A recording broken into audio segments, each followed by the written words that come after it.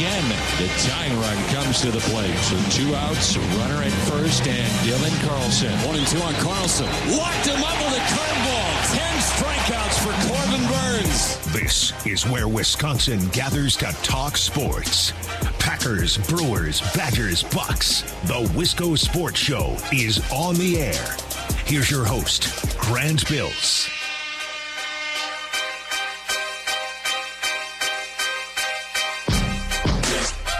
All right, everyone, gather in. We got to rein in all the stations now after the Brewer game just wrapped up. Brewers post game just finishing all across our affiliates. Solid game today. You know, after the first inning, I'm sitting here at my computer and I'm thinking, are the Brewers going to lay a complete and total dud today? And then I'm going to have to talk about it. Shoot, there's nothing worse than a really bad afternoon game. I've said this on the show, I don't know, maybe a dozen times. When you build out your afternoon based on the idea that you're going to have a baseball game to watch, when you come into work, coffee and briefcase in hand, knowing it's okay, Grant. Yeah, this week is crummy and you got things to do today, but you know what? At least you can listen to the game on the radio in your office. Or at least you can pull the game up on your laptop while you're doing expense reports. I don't know. I have a very bad point of reference for what people do with normal jobs that actually matter, unlike this one. But like when you build your afternoon around the expectation that you're going to have a Brewers game to watch or to listen to, and then they lay an egg, oh, that sucks. That's the worst. And after the top of the first inning, Cardinals went up 2-0, and the second run came in on just a hilarious, just terrible comedy of a play with a bunch of bad throws, and the guy backing up couldn't make the play, and it was a mess. I'm sitting here thinking, oh, God, we're going to do this today. But then the Brewers won. It was okay. Really fun, competitive game, back and forth game, which we like. Right, I've talked about this. I like a seesaw game. That's a good sign for the Brewers, that they can fall behind and come back, or take a lead and then give up the lead and then come back and take the lead again, right? That's a good sign. I like seeing the Brewers win games with some depth, because the Brewers have a very specific path to victory, right? They jump out to a lead, their starting pitcher goes 6 scoreless, then they go Boxberger, Williams, Hader, they close the door and they win, right? And the Brewers are effective at winning games that way if they can get out to a lead. But the Matt LaFleur Packers in 2019, very good at jumping out to a lead and then holding on, right? And we saw how that ended in the playoffs. We saw how that ended for the Brewers in the playoffs last year. You need to be a little bit more versatile. You need to be able to win different ways. And today was a different type of game for the Brewers. Nice that they got to win. What did they win today? 5-3, 6-4. They won by 2 runs. Got an insurance run from Jace Peterson, a Badger Mutual insurance run. I don't know if that sponsorship changed, but I will always think of insurance runs as Badger Mutual Insurance runs. Brewers winning 6-4 as I get the box score pulled up. Good show prep, Grant. Way to be prepared. This is the Wisco Sports Show. My name is Grant Bills. Jason Alexander moves to 2-0 on the season. You know, I was on the Bill Michaels show yesterday with Ben Kenny, and he was throwing some shade the way of Jason Alexander, basically saying he's been really good up until this point. The bottom's going to drop out. He's due for a bad start. And I'm not going to say that I disagreed with him. I'm not the world's biggest Jason Alexander fan. And I'm not trying to say that Ben was wrong. All I'm saying is that the Jason Alexanders of the world, the Chichi Gonzalez's of the world, the Hobie Milners of the world, the Jace Petersons of the world, these players that we have just a small ask. Just give us a little. Just give us this. Greg Counsell and the Brewers are very good at getting what they need from the Jason Alexanders of the world and the Hobie Milners and the Jace Petersons of the world. Very good at getting what they need from guys like that. It's very often the more elite guys, the bigger name guys that aren't holding up their end of the bargain, at least when the Brewers don't play well. Today, another example of that. And then Devin Williams and Josh Hader were brilliant. Brad Boxberger with some really tough innings. I see that I have a text from Ben Kenny. Do you think he's listening? Ben, I'm not calling you out. He says, if it lasts another start, I'll make a public apology. It continues to make no sense. Well, the thing is, it's not like Jason Alexander came out and blew the world away. Jason Alexander doesn't have to play that good to be a useful player. He just needs to come out and eat some innings, right? And the defense, for the most part, has played pretty good behind him. Like Adrian Hauser came out against the Mets last week, and the defense refused to get him an out. Just absolutely refused to get him an out. Jason Alexander, for the most part, other than the ball getting thrown around down the third baseline in the first inning. By the way, I think he was part of that, right? Jason Alexander just sailed one past the third baseman. He's like, yeah, I'm going to gun out Goldschmidt. No, you're not. Hold on to the ball, buddy. Just chill out a little bit. Take it easy. The defense, for the most part, has played well behind Jason Alexander, which certainly helps. And he's getting run support. He's not blowing the world away. And it's funny that Ben is listening. I'm not trying to call Ben out for being wrong. Unless, Ben, you thought Jason Alexander was going to get shelled for 6 runs. Then I guess you were wrong. But it's not like Jason Alexander's been blowing the world away. I want to talk big picture about Brewers Cardinals. We're going to do that. I want to talk about the Brewers defense tonight. We haven't really talked much about it. It's not great. And I think that matters. Maybe not right now, but the Packers special teams really didn't matter in the regular season. It doesn't matter until it matters. And at some point, the way this Brewers defense is playing, it's going to matter. So it's something we should talk about. I also want to talk about the middle of the order, because comparing the middle of the order with the Brewers and the Cardinals, it's a night and day difference. And the Brewers would be wise to try to put together some middle of the order that presents pop like the Cardinals. Now, they're not going to be able to add Arenado and Goldschmidt. I don't know that any team in the league is. But I don't think the Brewers need to bring in 5 new bats to transform their offense. If you can get one guy you count on to pair in the middle of the order with whoever's hot, well, you can have something similar. And as we see with the Cardinals, it makes life easier for everyone else on the batting order. So I want to do all of those things with the Brewers. I want to do an NBA draft preview at 5:30. It will be our last NBA Lounge of this year, of our fiscal year, our NBA fiscal year. I've decided this week that our fiscal year for NBA coverage on the Wisco Sports Show ends this week. So this will be our last NBA Lounge until our next fiscal year picks back up. And I don't know when that will be. Maybe an emergency NBA Lounge if there's some big trades in the next couple of weeks. But this will be the last one. We're going to preview the draft tonight, what the Bucks might do, and look at some prospects. Only Big Ten prospects. We're only talking Big Ten. So that's coming up at 5:30. Give me a text or a call. 608-796-2558. I'm on Twitter at Wisco Grant. The aforementioned Ben Kenny is on Twitter as well, at Ben Z Kenny. I see he just tweeted out the preview for Kenny and Heilprin, which is coming up tonight at 6 o'clock. Best fits for Johnny Davis. And how will Davis's college and NBA career affect recruiting? Just some of the things they're talking about tonight, at least according to Ben's tweet. So that's coming up, remember, at 6 o'clock as well. It would be very easy for us to be down on the Brewers. I know they won today. Split against St. Louis, despite how it looked in the middle, is actually pretty good. I know it would be easy to be down on the Brewers. They've had a miserable 2 weeks against San Diego and Philly, and then Washington, of all teams. 3 three-city road trips in a row, which no one can stop talking about. Like BA and The Rock are talking about it too. I've never seen that before. I mean, I'm not going to lie. I don't have a good historical memory for road trips and how long they last, but I guess that's an outlier. That's how you know you're a contender, is you start complaining about things like that. When you've been a contender for a couple of years in a row, you start complaining about the schedule. Very Coach K-like. Again, hat tip to Ben Kenny. The Brewers have been injured. Starting pitching aside, they've missed Woody and Peralta and Ashby. Hader has missed time here and there. Narvaez, Renfroe both went down. When was the last time Urias, Adames, and Wong were all healthy and playing together? Has it happened at any point this season? I'm sure maybe for a day or two, but never for long stretches have those two, the entire infield minus first base, those guys have not been healthy at the same time.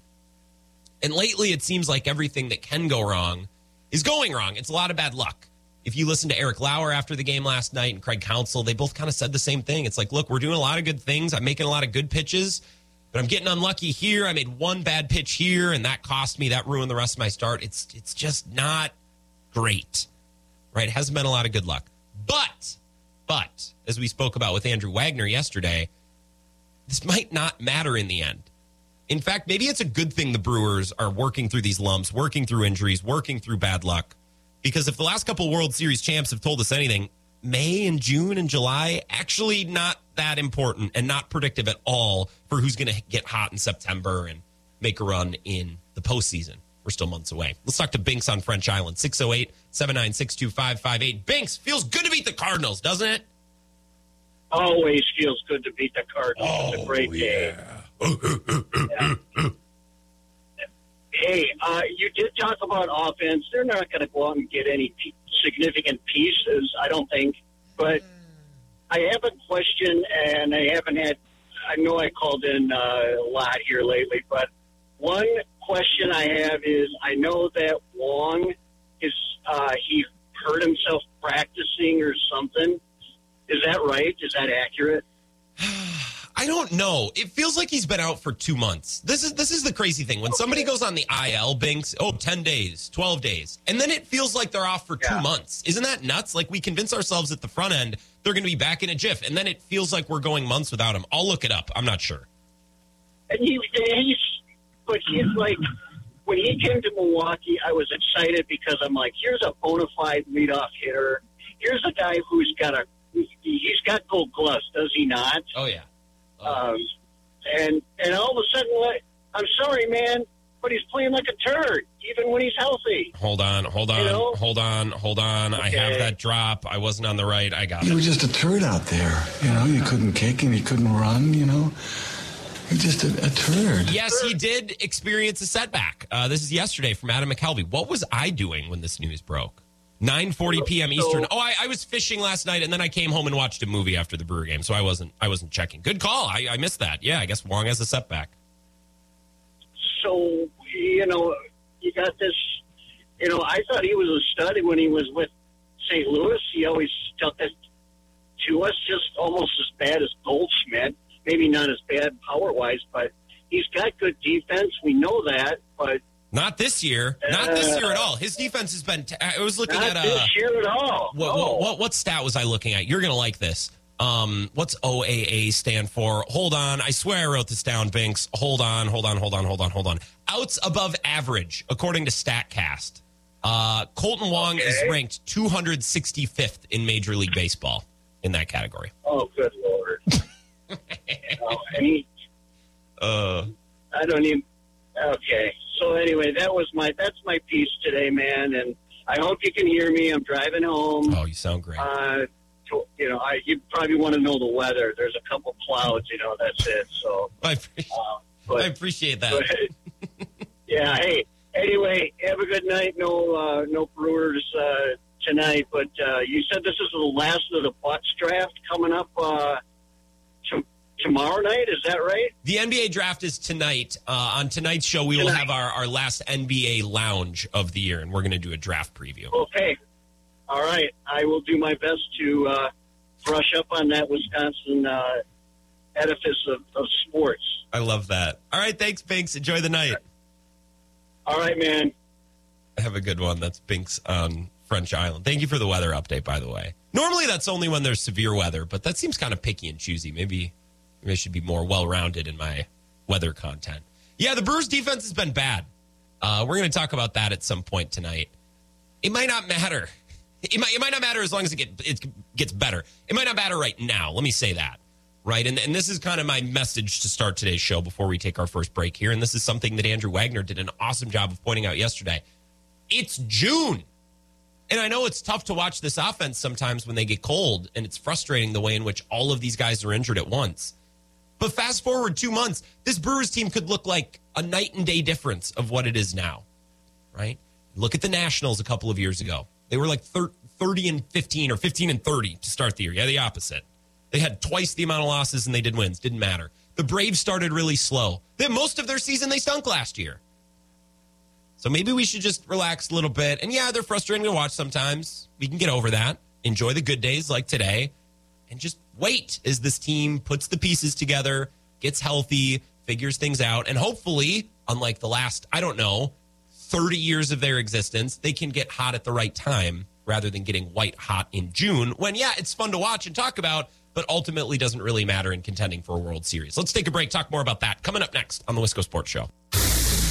This is the Wisco Sports Show with Grant Bills on the Wisconsin Sports Zone Radio Network.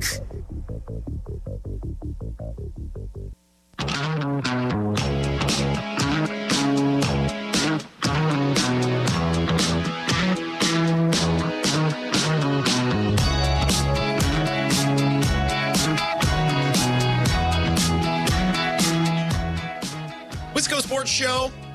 My name is Grant Bills. Brewers won today. Vibes are good. A little worried after the first inning, and you could cue the silent movie music. The ball was getting thrown all over the outfield. Hey, not good. Is Jason Alexander about to look mortal for the first time since starting for the Brewers?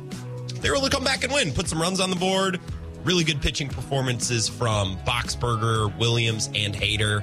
Oh, those 3 are great. If you can get to those 3 with the lead, Brewers are going to win a lot of games this year. It's been, getting to those 3 with a lead. That's been the issue. 608-796-2558. Give me a call or a text if you'd like to chat Brewers. Gonna chat some NBA draft starting at 5:30. I've done 2 things here today with my show prep.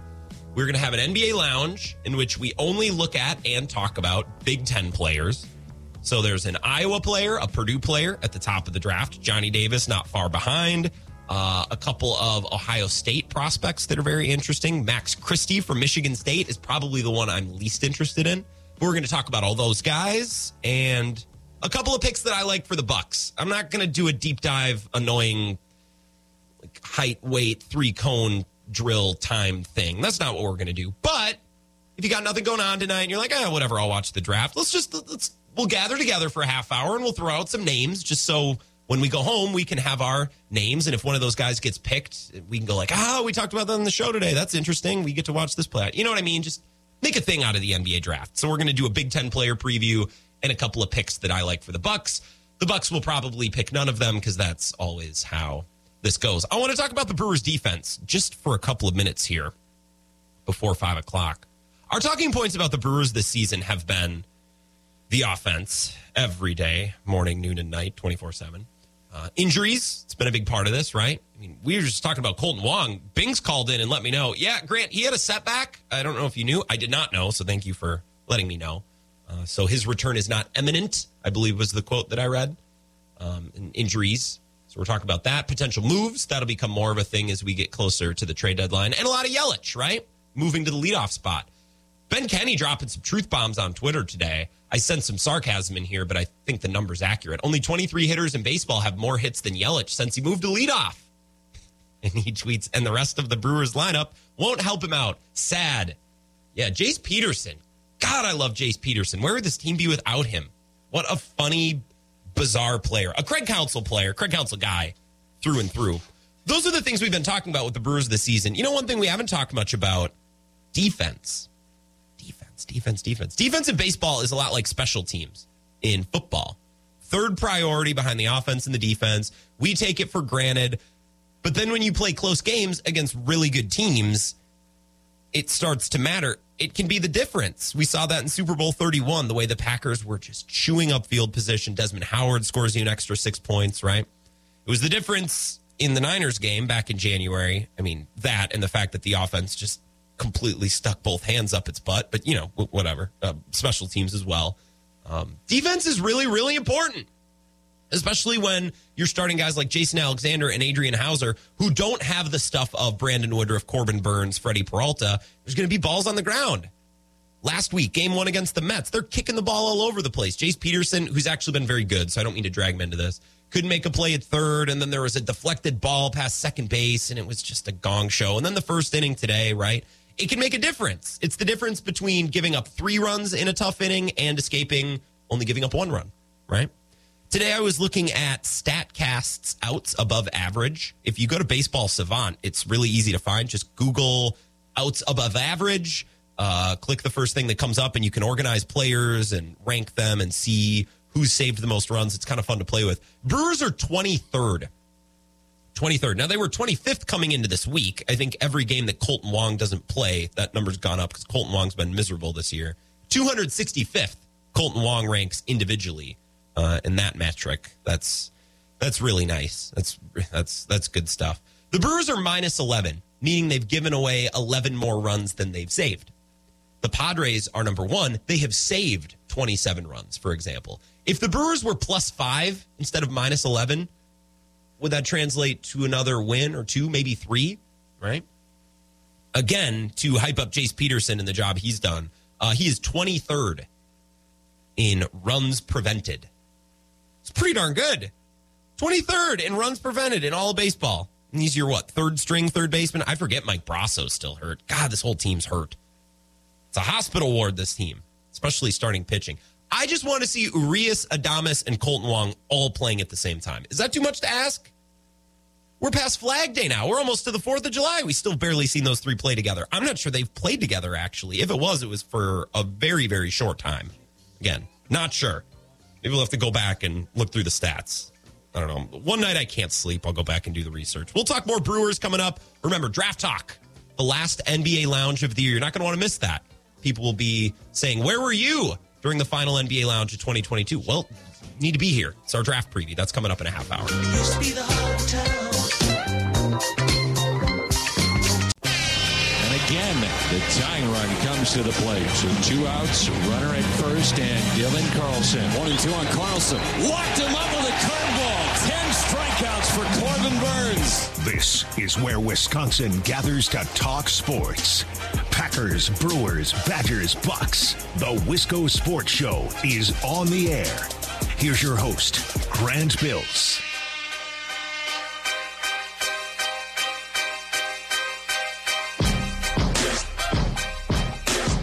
Can I just... I need to share something. I'm so excited. I need to share something with you guys. I have nothing going on tonight. I have nothing. I have no social engagement. I have no extra work that needs to be done. I have no appointments. I have nothing. I have nothing. And I'm so excited about this because for the last couple of years on the night of the NBA draft, I've always had something. I've always had some reason to not watch, some reason to not experience the draft, just some reason to be doing something other than sitting down with my fullest attention and watching the NBA draft. And what stinks is I listen to a lot of NBA podcasts and I like consuming NBA media. And I've always felt the last couple of years, when I listen to XYZ podcast and I watch this radio show and I read this writer, well, draft night was like this. And I'm like, I wasn't watching because I had to do this or I was hanging out with this friend or blah, blah, blah, blah. I don't know. Not tonight, baby.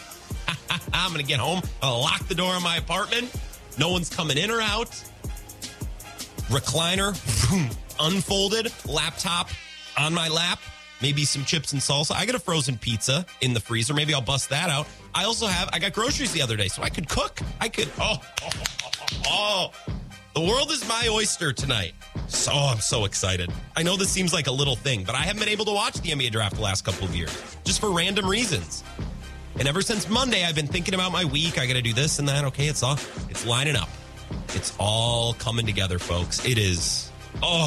I know this has nothing to do with you, but man, am I excited. I can't wait. I'm getting shivers just thinking about it. This is the Wisco Sports Show. My name is Grant Bills. 1 hour from Kenny and Heilprin. Zach Heilprin and Ben Kenny will follow this program.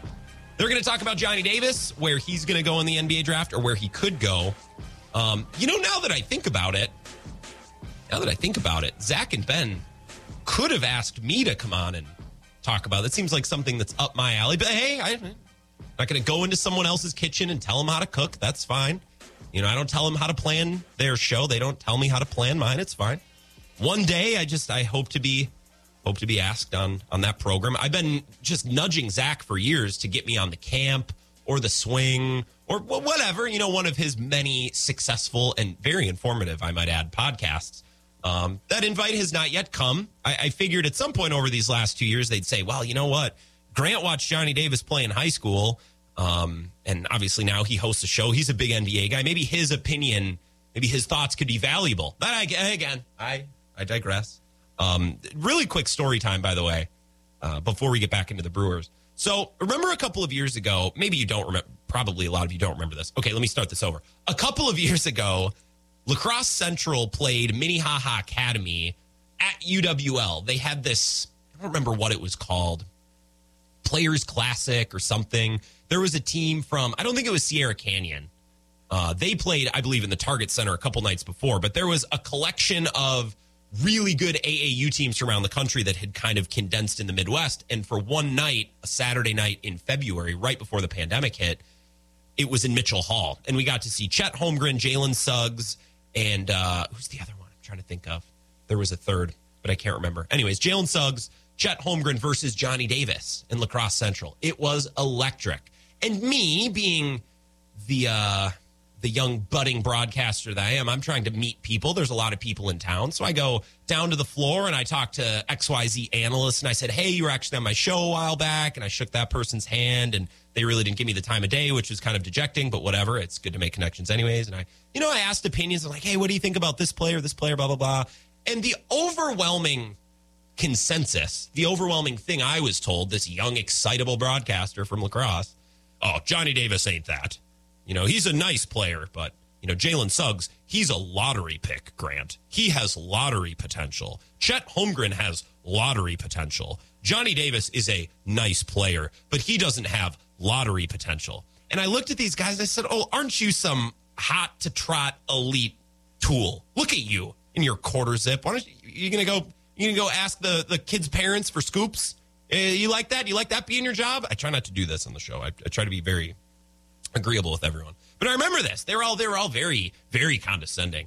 Oh, you cover La Crosse Central? That must be fun. We cover these players. They have lottery potential. And all I'm saying was I was spoken down to that night. And I felt a little bad about myself, but I bounced back. I was like, well, whatever. I think Johnny's really good. I think he could be a lottery player one day. And now, years later, I go on Twitter today, and what do I see? I see some of these same individuals posting articles, posting content from blogs or certain publications.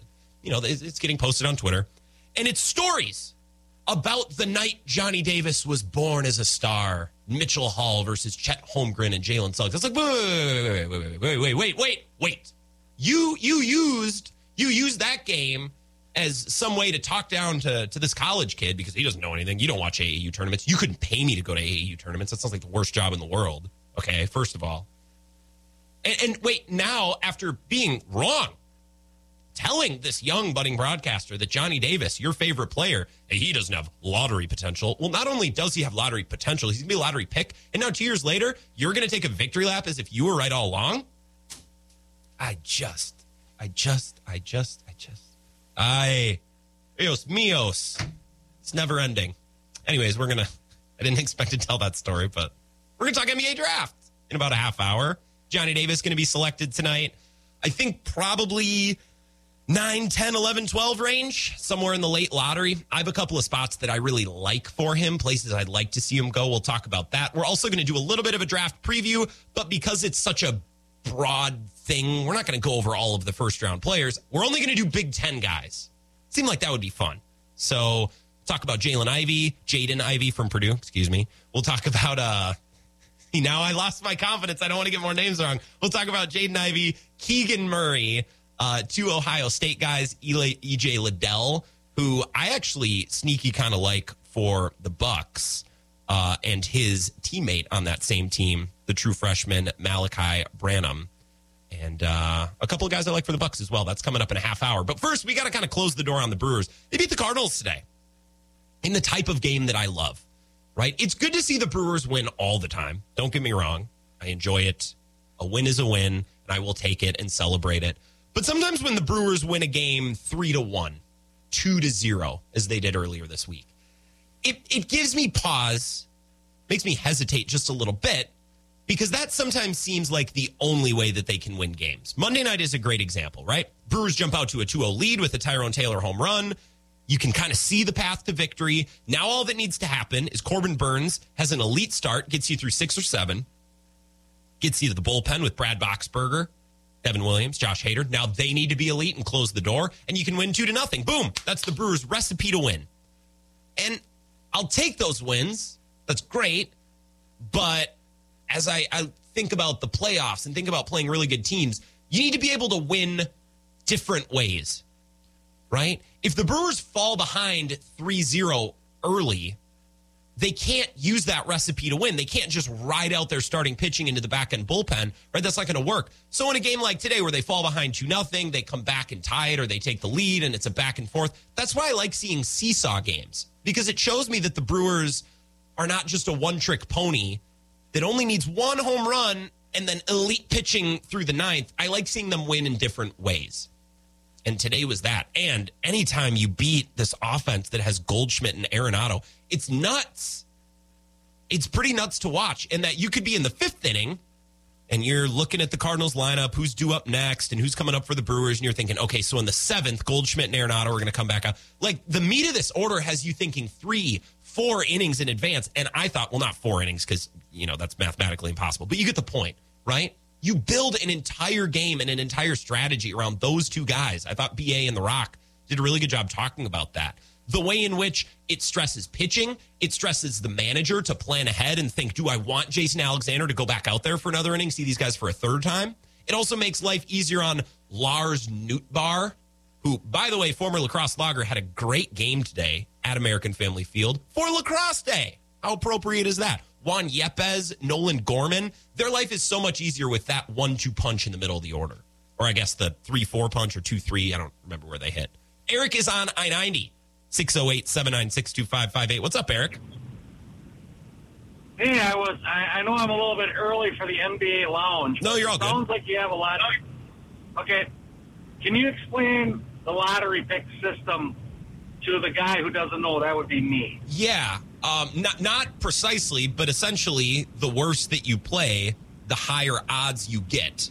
It's basically like you have a big bin of ping pong balls, and the worst teams have more ping pong balls.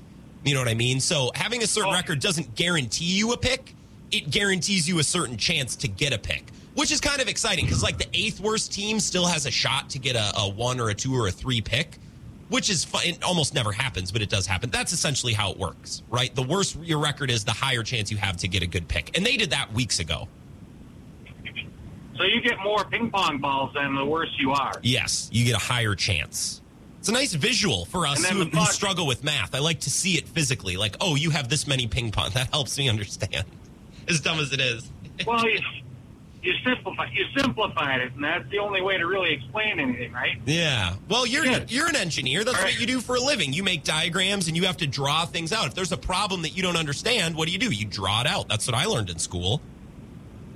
Right, you do. You do draw it out. Mm-hmm. And there's just one other thing I want to talk about. If I could have a seminar on problem solving, I would play the last part of your show last night when you had a caller calling in, when you had a guest. And I thought it was awesome. I thought it was hilarious, but I think you did an awesome job. I felt a little bad for Tom because I think what Tom did was he was listening in his car or in his house and he heard the prompt and then he waited 10 minutes to call me. I think he must have went to sit out on his porch or whatever. So he's trying to call me and he doesn't know that I'm on the phone with the guest because he's not listening. And I felt a little bad because Tom's the nicest guy in the world and he picks up the phone and I'm already mad at him and he doesn't know for what. So now he's on. It was entertaining, but I feel a little bit bad for Tom and Andrew, who graciously agreed to join me.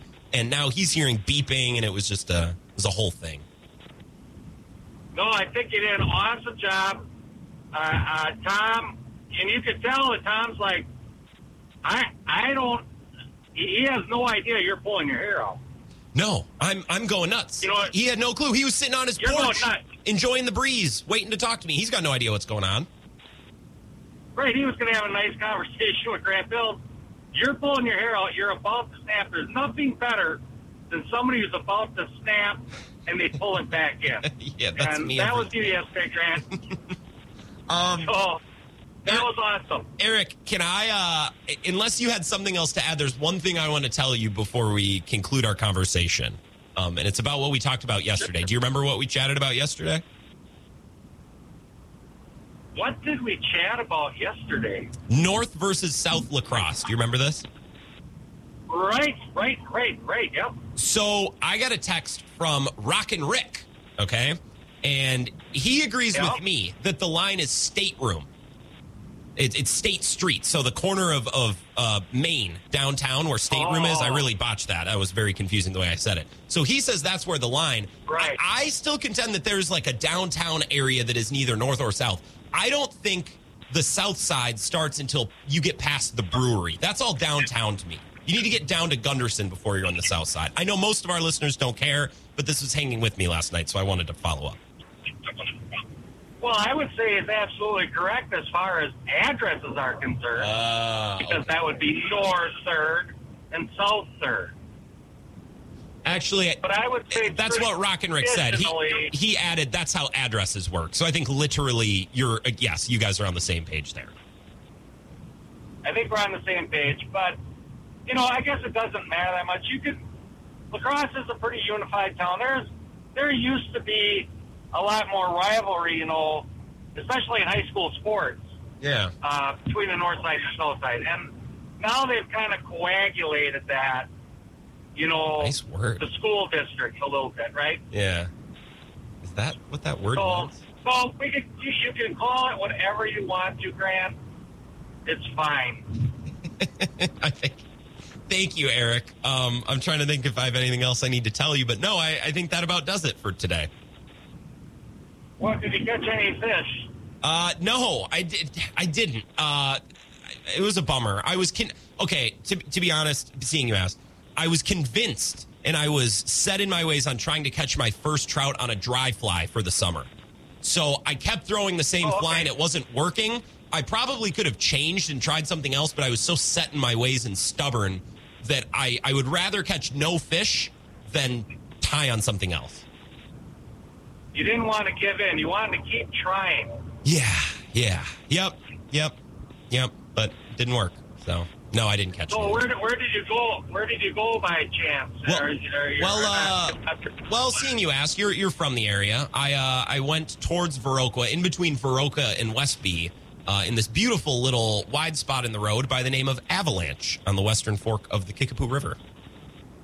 Oh, nice. That's a nice area. Oh, it's beautiful. I almost feel bad mentioning it. You took a drive then.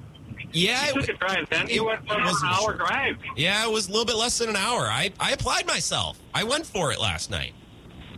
So you drove through Vespy then? See, we're just adding on portions of this conversation that no one else cares about. I didn't drive through Vespy. I took Cut Across Road to Neprud Lane and then drove down Three Chimneys Road and got back on the main drag down there. I take the cutoff in between. Nice. Sounds like you know your way around. Well, have a good day, Grant. You too, Eric. Damn it. I feel like 4 minutes of that, 4 minutes of that was things that were very niche. Things that probably no one cared about. Speaking of niche, we're going to preview the NBA draft coming up. Not niche, because Johnny Davis is going to be a lottery pick tonight. The Bucks have a first-round selection, so we're going to talk about that. And in this draft preview, I've gone out of my way to only focus on Big Ten players, guys that we watched, guys that played against the Badgers. So I think that's going to be perfect. That's coming up in about 10 minutes. About 10 more minutes of Brewers before we get there. That's coming up next on the Wisco Sports Show. This is the Wisco Sports Show with Grant Bills on the Wisconsin Sports Zone Radio Network.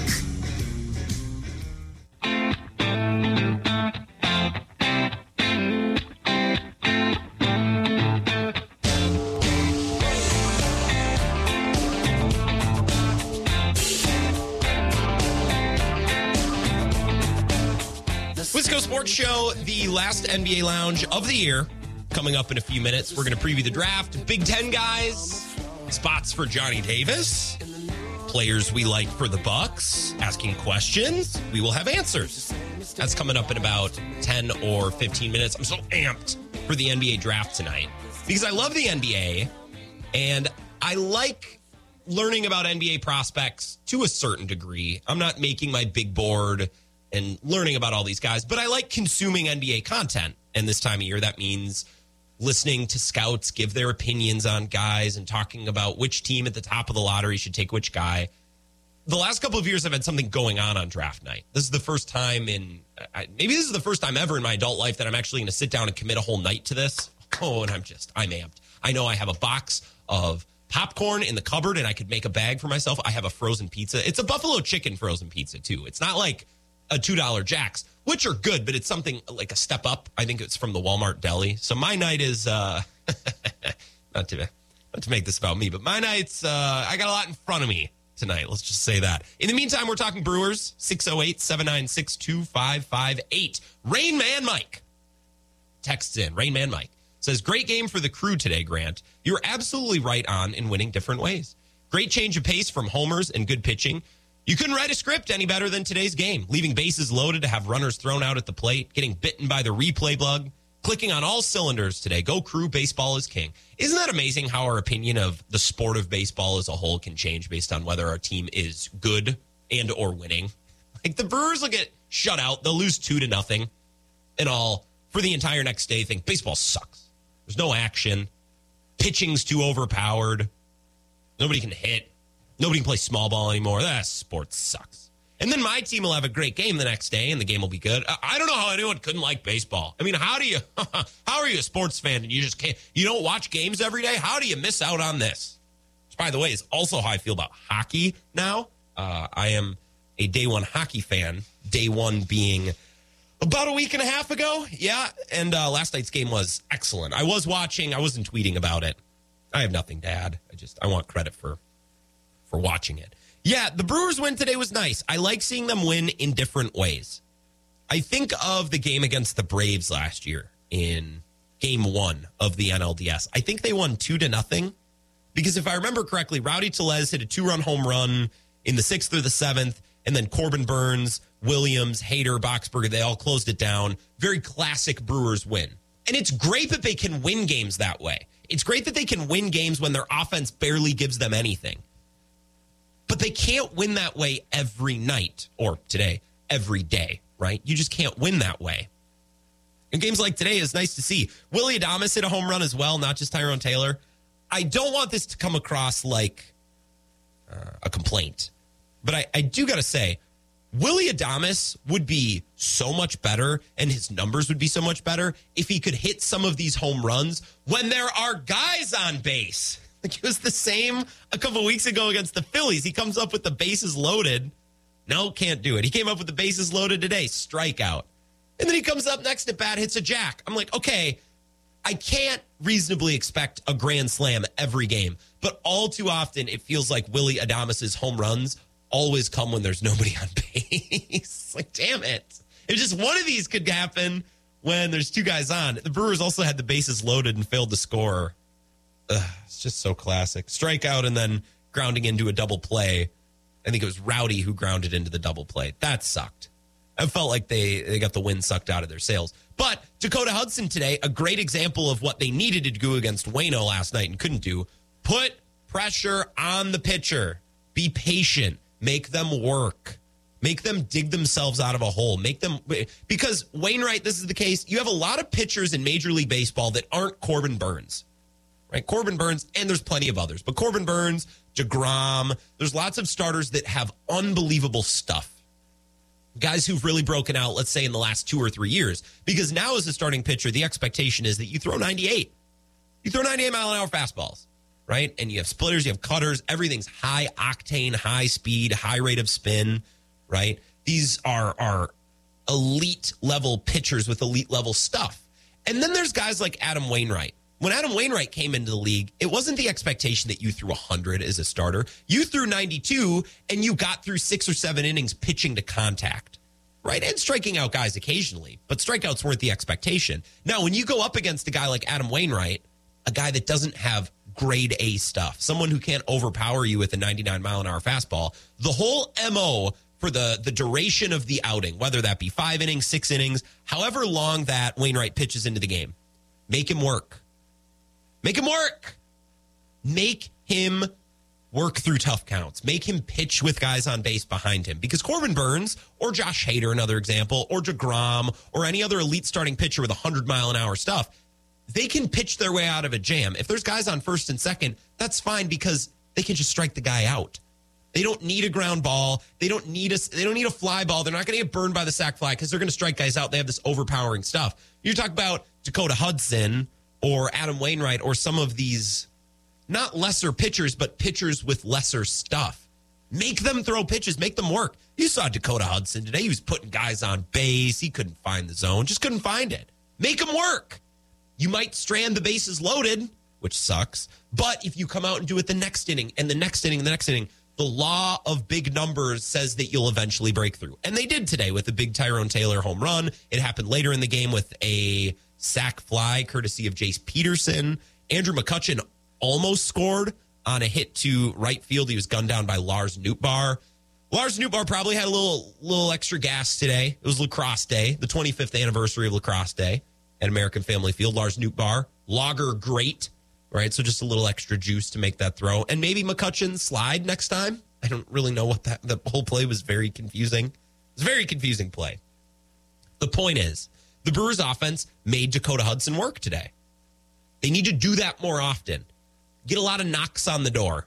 Yeah, you might put 2 guys on in the second inning and fail to score. That doesn't mean the rest of the game is screwed. Doesn't mean you missed your chance. Come out and do it again and again and again. And eventually you're going to break through because that's just how it works. You get as many at-bats as possible, as many guys on base as possible, and eventually you're going to break through. And the way that the Brewers pitching has been, okay to great at best when Corbin Burnes is out there, and how good the back end of your bullpen is, if you just make the opposing pitcher work, especially with some of these lesser teams in the division, you're going to win a lot more games than you lose, right? And you might just find yourself along the way. The Brewers haven't found themselves yet. Maybe that's a good thing. Hopefully they find themselves in early September instead of early June, like we've seen for the last decade. I got a couple texts about the Brewers. We'll get to that coming up next. Ooh, I see an NBA draft text from Sully. That's exciting. We're going to do the NBA Lounge NBA draft preview coming up next on the Wisco Sports Show. This is the Wisco Sports Show with Grant Bills on the Wisconsin Sports Zone Radio Network.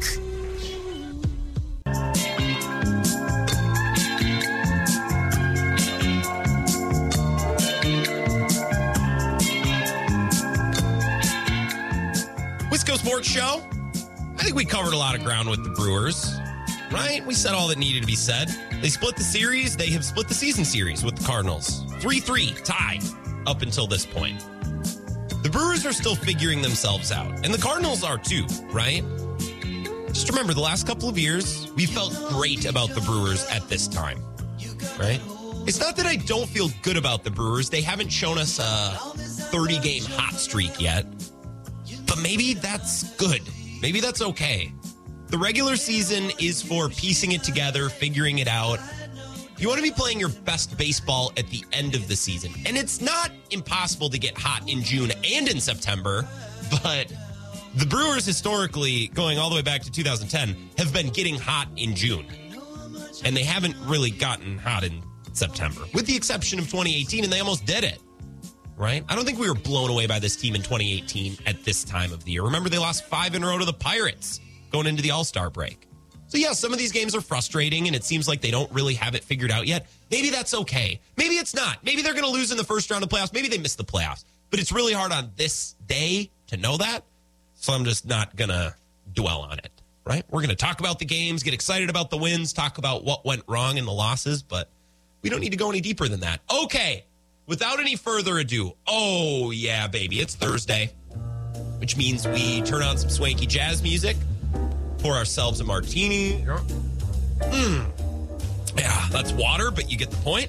And we talk about the league.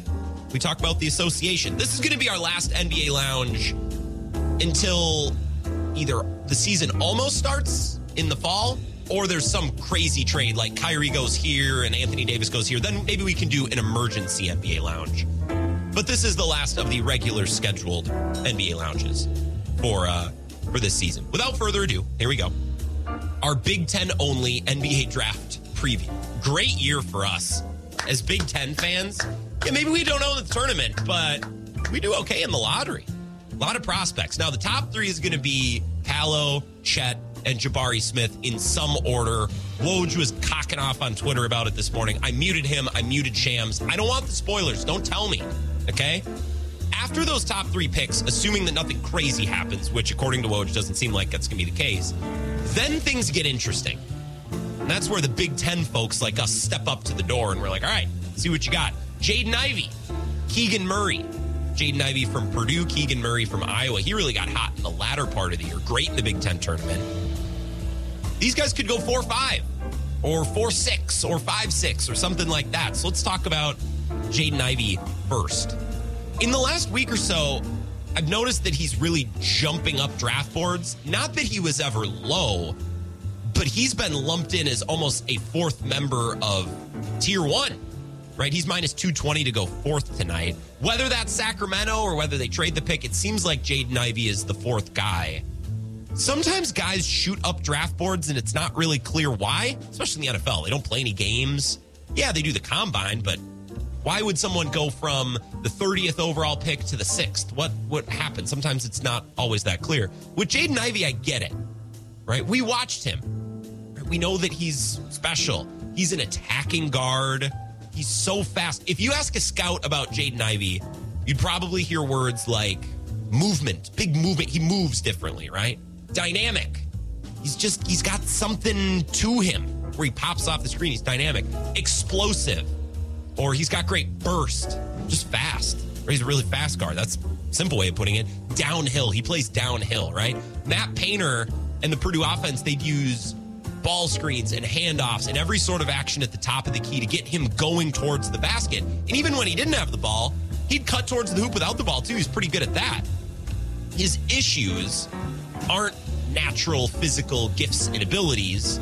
Shot selection, right? He'll pass up good looks in favor of tougher ones. He might pass up a really open mid-range jumper to drive into traffic and take a contested look at the rim, right? Which, when you're confident in your ability, and Jaden Ivey has every reason to be, right? I get, but something you got to work on once you get to the NBA level. Not great feel as a passer. Not bad as a passer. About 3 assists per game. Falls asleep on defense and isn't technically a great on-ball defender. Now, he's got all the tools, the athleticism, but maybe needs to be honed a little bit. Those issues should be fixable, right? Shot selection, falling asleep on defense, passing, you can work with all that. Also, he was playing with Zach Edey in his way, right? So if he's attacking, if he's trying to get to the rim, and you got a 9-foot guy with no touch and no skill around the rim, sorry, Zach Edey, that's going to make your life tougher, right?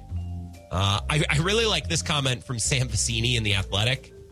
He said, the floor is something like Eric Bledsoe without the elite defense, which I love. I got a kick out of that. I think he'll be better than that. I hope he'll be better than that.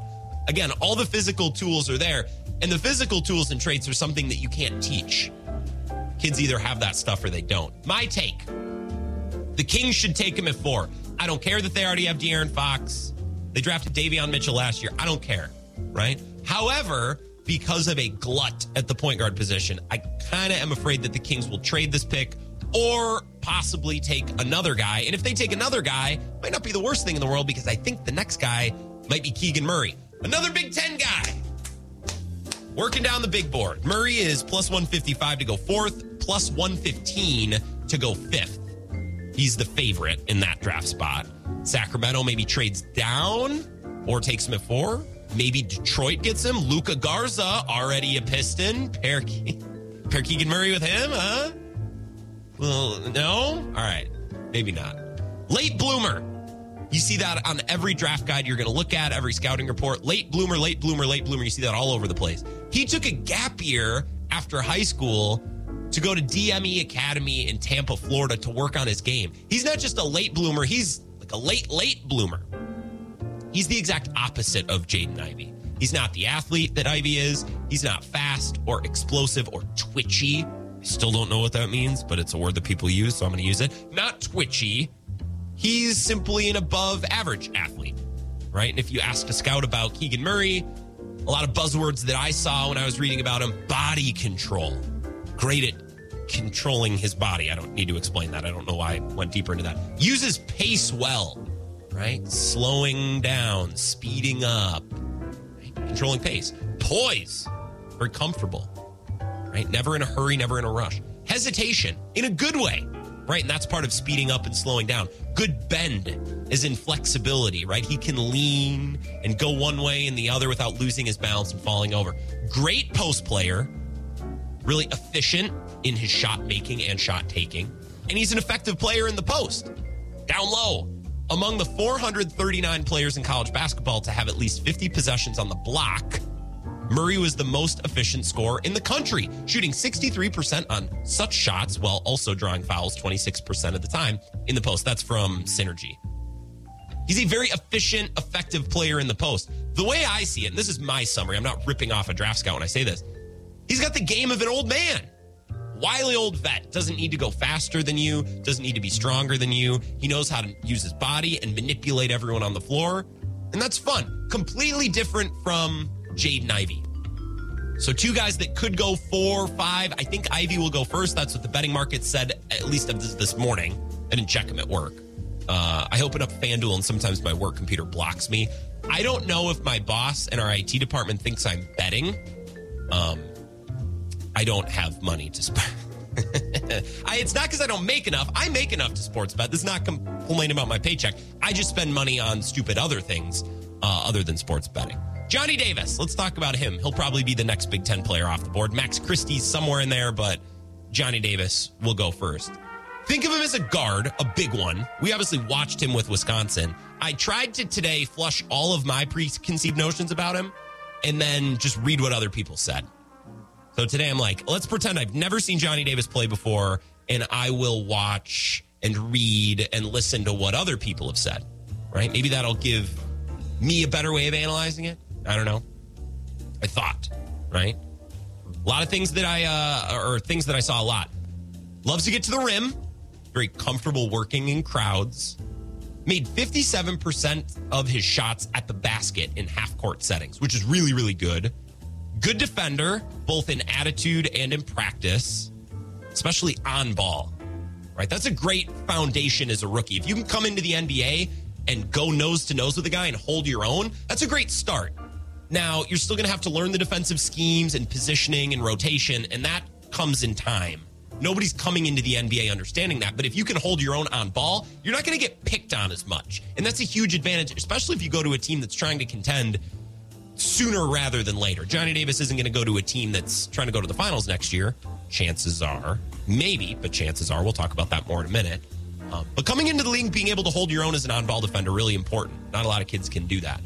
Some of my favorite tidbits I found, Kevin O'Connor, the Ringer, called him a daring playmaker. I enjoyed that. Sam Viceni said strong and fearless as a driver. He is very fearless.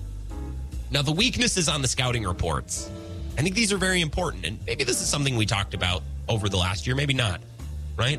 Lack of separation. He's not great at using a dribble move or his footwork to create space to get his shot off. Instead, he uses his strength, good bounce, good ability to rise up and get good lift, twitchy, explosive, get off the ground, and shoot over people and shoot amidst people, right? Like a flower shooting up through the weeds. Yeah, that makes sense. So he didn't always need to separate. But last year when he hurt his ankle, that damaged his ability to rise up a little bit. And now all of a sudden, his inability to separate becomes a little bit more important. He's also a ball stopper on offense, which I don't really blame him for because, I mean, I got to swing the ball to Ben Carlson. Like, no, who's he swinging it to? You know what I mean? He was everything on offense. Of course, the ball stopped with him. The margin for error in his game is slim, right? Got to round out, add more, which will be easier to do in the NBA for those skeptics that are listening, and fit in wherever he's going. Now, he could go to a really poor team the same way that Jalen Green went to the Rockets last year, and basically you get a free year to just do whatever you want. Go out there and learn. Jack up shots, run the offense, do everything yourself. It doesn't matter this year. Maybe Johnny ends up in a spot like that. I'm thinking the Wizards, the Spurs, or maybe one contending team that one Evan Flood tweeted about today, a destination in the Western Conference that I find very intriguing. We'll talk about that coming up next and preview a couple of guys that maybe the Bucks are interested in. Final segment of the Wisco Sports Show coming up next.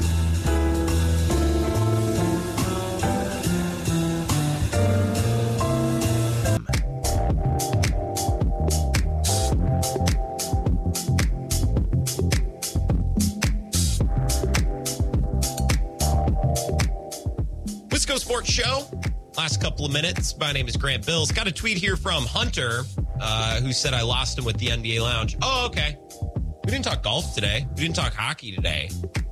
I do occasionally, rarely, have to talk about things that aren't the Brewers. Like I do, I can't do the Brewers for 2 hours every day. Well, I could, but it would suck. I don't want to do that. I don't want to do that at all. You don't want to listen to that. We're doing a little NBA draft preview. You did some Big Ten prospects. I thought I'd keep it light, keep it local, keep it fun. Now we're going to keep it even more local, hyper local with Johnny Davis, right? I think we know what Johnny Davis is good at. I was really trying to go out of my way today to read from others, more impartial followers of basketball and journalists and analysts. I was going out of my way to read what people's criticisms of him were, right? And there seemed to be two big ones. Somewhat limited on offense, especially in his lack of ability to separate, right?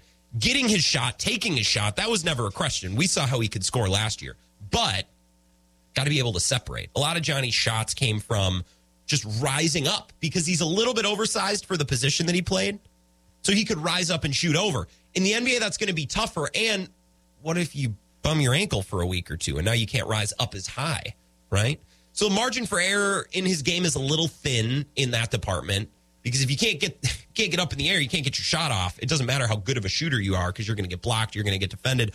Also, a little bit of a ball stopper on offense at Wisconsin, but he was their everything on offense. So, of course, the ball was going to stop with him. Again, it's not like he's going to swing it to Ben Carlson instead of rising up and taking a mid-range jumper that he likes. So those are things that you can iron out in the NBA for sure. That's where you go to work on things. That's the next level. And we've gotten some calls and texts from folks saying, we should have stayed and worked on this. No. You have an opportunity to go, and then work on those things with your new coaches and trainers in your arena when it's your year-round job, right? We didn't talk about Malachi Branham or Branham, or however the heck you say it. I'm really struggling with that today.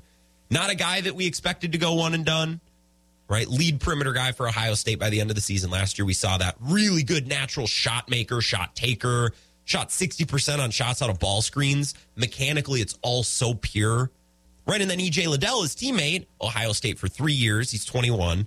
Developed a little every year. Big frame, value defense, can switch. He, at one point this season, defended both Coburn really well, and then in another game, Paolo Banchero. So he's versatile, right? And he can be a spot-up shooter. So I'm so interested in watching these two guys and how their careers are going to go, Malachi Branham and E.J. Liddell, because they're opposites, right? Do you value shot-making above all else? Figure out the rest later. Or do you want someone who's well-rounded, can do the little things, and be a helpful role player right away? I think Liddell is an option for the Bucks in the first round. Very Grant Williams-esque in the role that he would play. You could switch and be a small five, be a pork chop on legs on defense, eat minutes, take some of the beating off of Giannis, and be a rotation player who can knock down some threes. That would be E.J. Liddell. I like that for the Bucks. My guy that I'm after, and Sully from Menominee is in on this too because I know he's an Arizona guy. I want Dalen Terry. He's almost 6'6", but he can run the floor as a point guard. Really good vision. Shot 37% on spot-up threes. Now I can't speak. I love that combo. I love that collection of skills to fit into a Bucks team that's already really long and good defensively. A guy that can get a rebound and go out and run. Brook Lopez isn't eating a lot of rebounds. Giannis is eating a lot of rebounds. So imagine Giannis and Dalen Terry, who's 6'6", and he's still only 19. These guys are pulling down rebounds amidst bigger guys, and then they're turning to look and run. You don't have to get it to Drew Holiday or a point guard. Giannis can run. Dalen Terry could run and go while the floor in front of them spaces, right? He had a 3-to-1 turnover assist ratio at Arizona. He was second on the team with 3.9 assists per game. I really like the idea of Dalen Terry as a wing. If Ty Washington were to fall from Kentucky, I could use a young, skilled point guard to develop behind Drew Holiday, right? The in-between game is there, can cut up teams in the mid-range, shoot little floaters, good outside shooter as well. I'd take that. If we're going to go big, I'd rather not, but Walker Kessler is intriguing. Also, really good shot blocker. So he had the highest block rate in college since Larry Sanders in 2008, right? And if they go that route, they better believe that he can develop and be a functional outside shooter and not just a drop defense center. I want to give you a word of caution on the idea that the Bucks are just going to find another Brook Lopez. I want to read you this excerpt from Eric Name. Quote, "It's been interesting to watch people suggest Kessler can just join the Brook Lopez apprenticeship program and become Brook Lopez. Sorry for the brief detour. This is from a bigger article. But I want to explain what I think is a baseline misunderstanding of what makes Brook Lopez so valuable to the Bucks. It isn't just that he can protect the rim. He can protect the rim while eating up bodies on the glass to let Giannis grab easy rebounds. It isn't that he can just shoot threes. He can shoot threes, and that was a big part of his role in the first Bucks playoff run. But now he has moved back towards the basket. During the championship run, he was incredibly valuable because he protected the rim. But he also had so much offensive skill that he could shoot threes or hit the offensive glass or post up or fill the dunker spot, depending on what you needed for that particular matchup. His offensive skill set paired with his defensive skill set doesn't just make him a high-quality role player. The combination of those skills makes him a unicorn role player. Searching for the next Brook Lopez or trying to train the next Brook Lopez is almost certainly going to fail because there isn't going to be another 7-foot, 280-pound center that can do all of the things that Lopez does on both sides of the ball." First of all, Eric Name, The Athletic. Ladies and gentlemen, I don't like the idea of the Bucks using one of their few first-round picks of the next however many years on a center who, at their best, is going to be... I mean, Al Horford's a bad example because Al Horford was really good for the Celtics. But I don't want, best-case scenario, a guy who's going to be a good drop defender who can hit some threes. I want more than that. I want a wing, right? Unless there's an elite guard that falls, or you want to go EJ Liddell because he could probably help right away. I want a wing. I'd love Dalen Terry, right? The guy from Arkansas whose name eludes me. I thought I could write it down, and I don't remember it, but you all know who I'm talking about. I would take him as well. Fine, I'll look. Do we have the time? We don't have the time. Johnny Davis tonight. By the way, what I'm looking for really quickly, remember Zach Heilprin and Ben Kenny coming up next. They're going to talk more about it. I love the idea of him going to San Antonio, play with DeJounte Murray. I think that would be awesome. That wouldn't overwhelm Johnny Davis with too much ball handling right away. I also love the idea of Washington because he could play with Bradley Beal, although that's really the only reason. I don't really believe in Washington as an organization, so I'd prefer San Antonio. Watch Denver. I think Denver might have something up their sleeve tonight. They might be looking to jump. They might be looking to trade up. And if Johnny Davis could go to Denver and become a guy who pours in instant offense off the bench, intriguing. Very intriguing. Enjoy the NBA draft tonight. Kenny and Heilprin up next.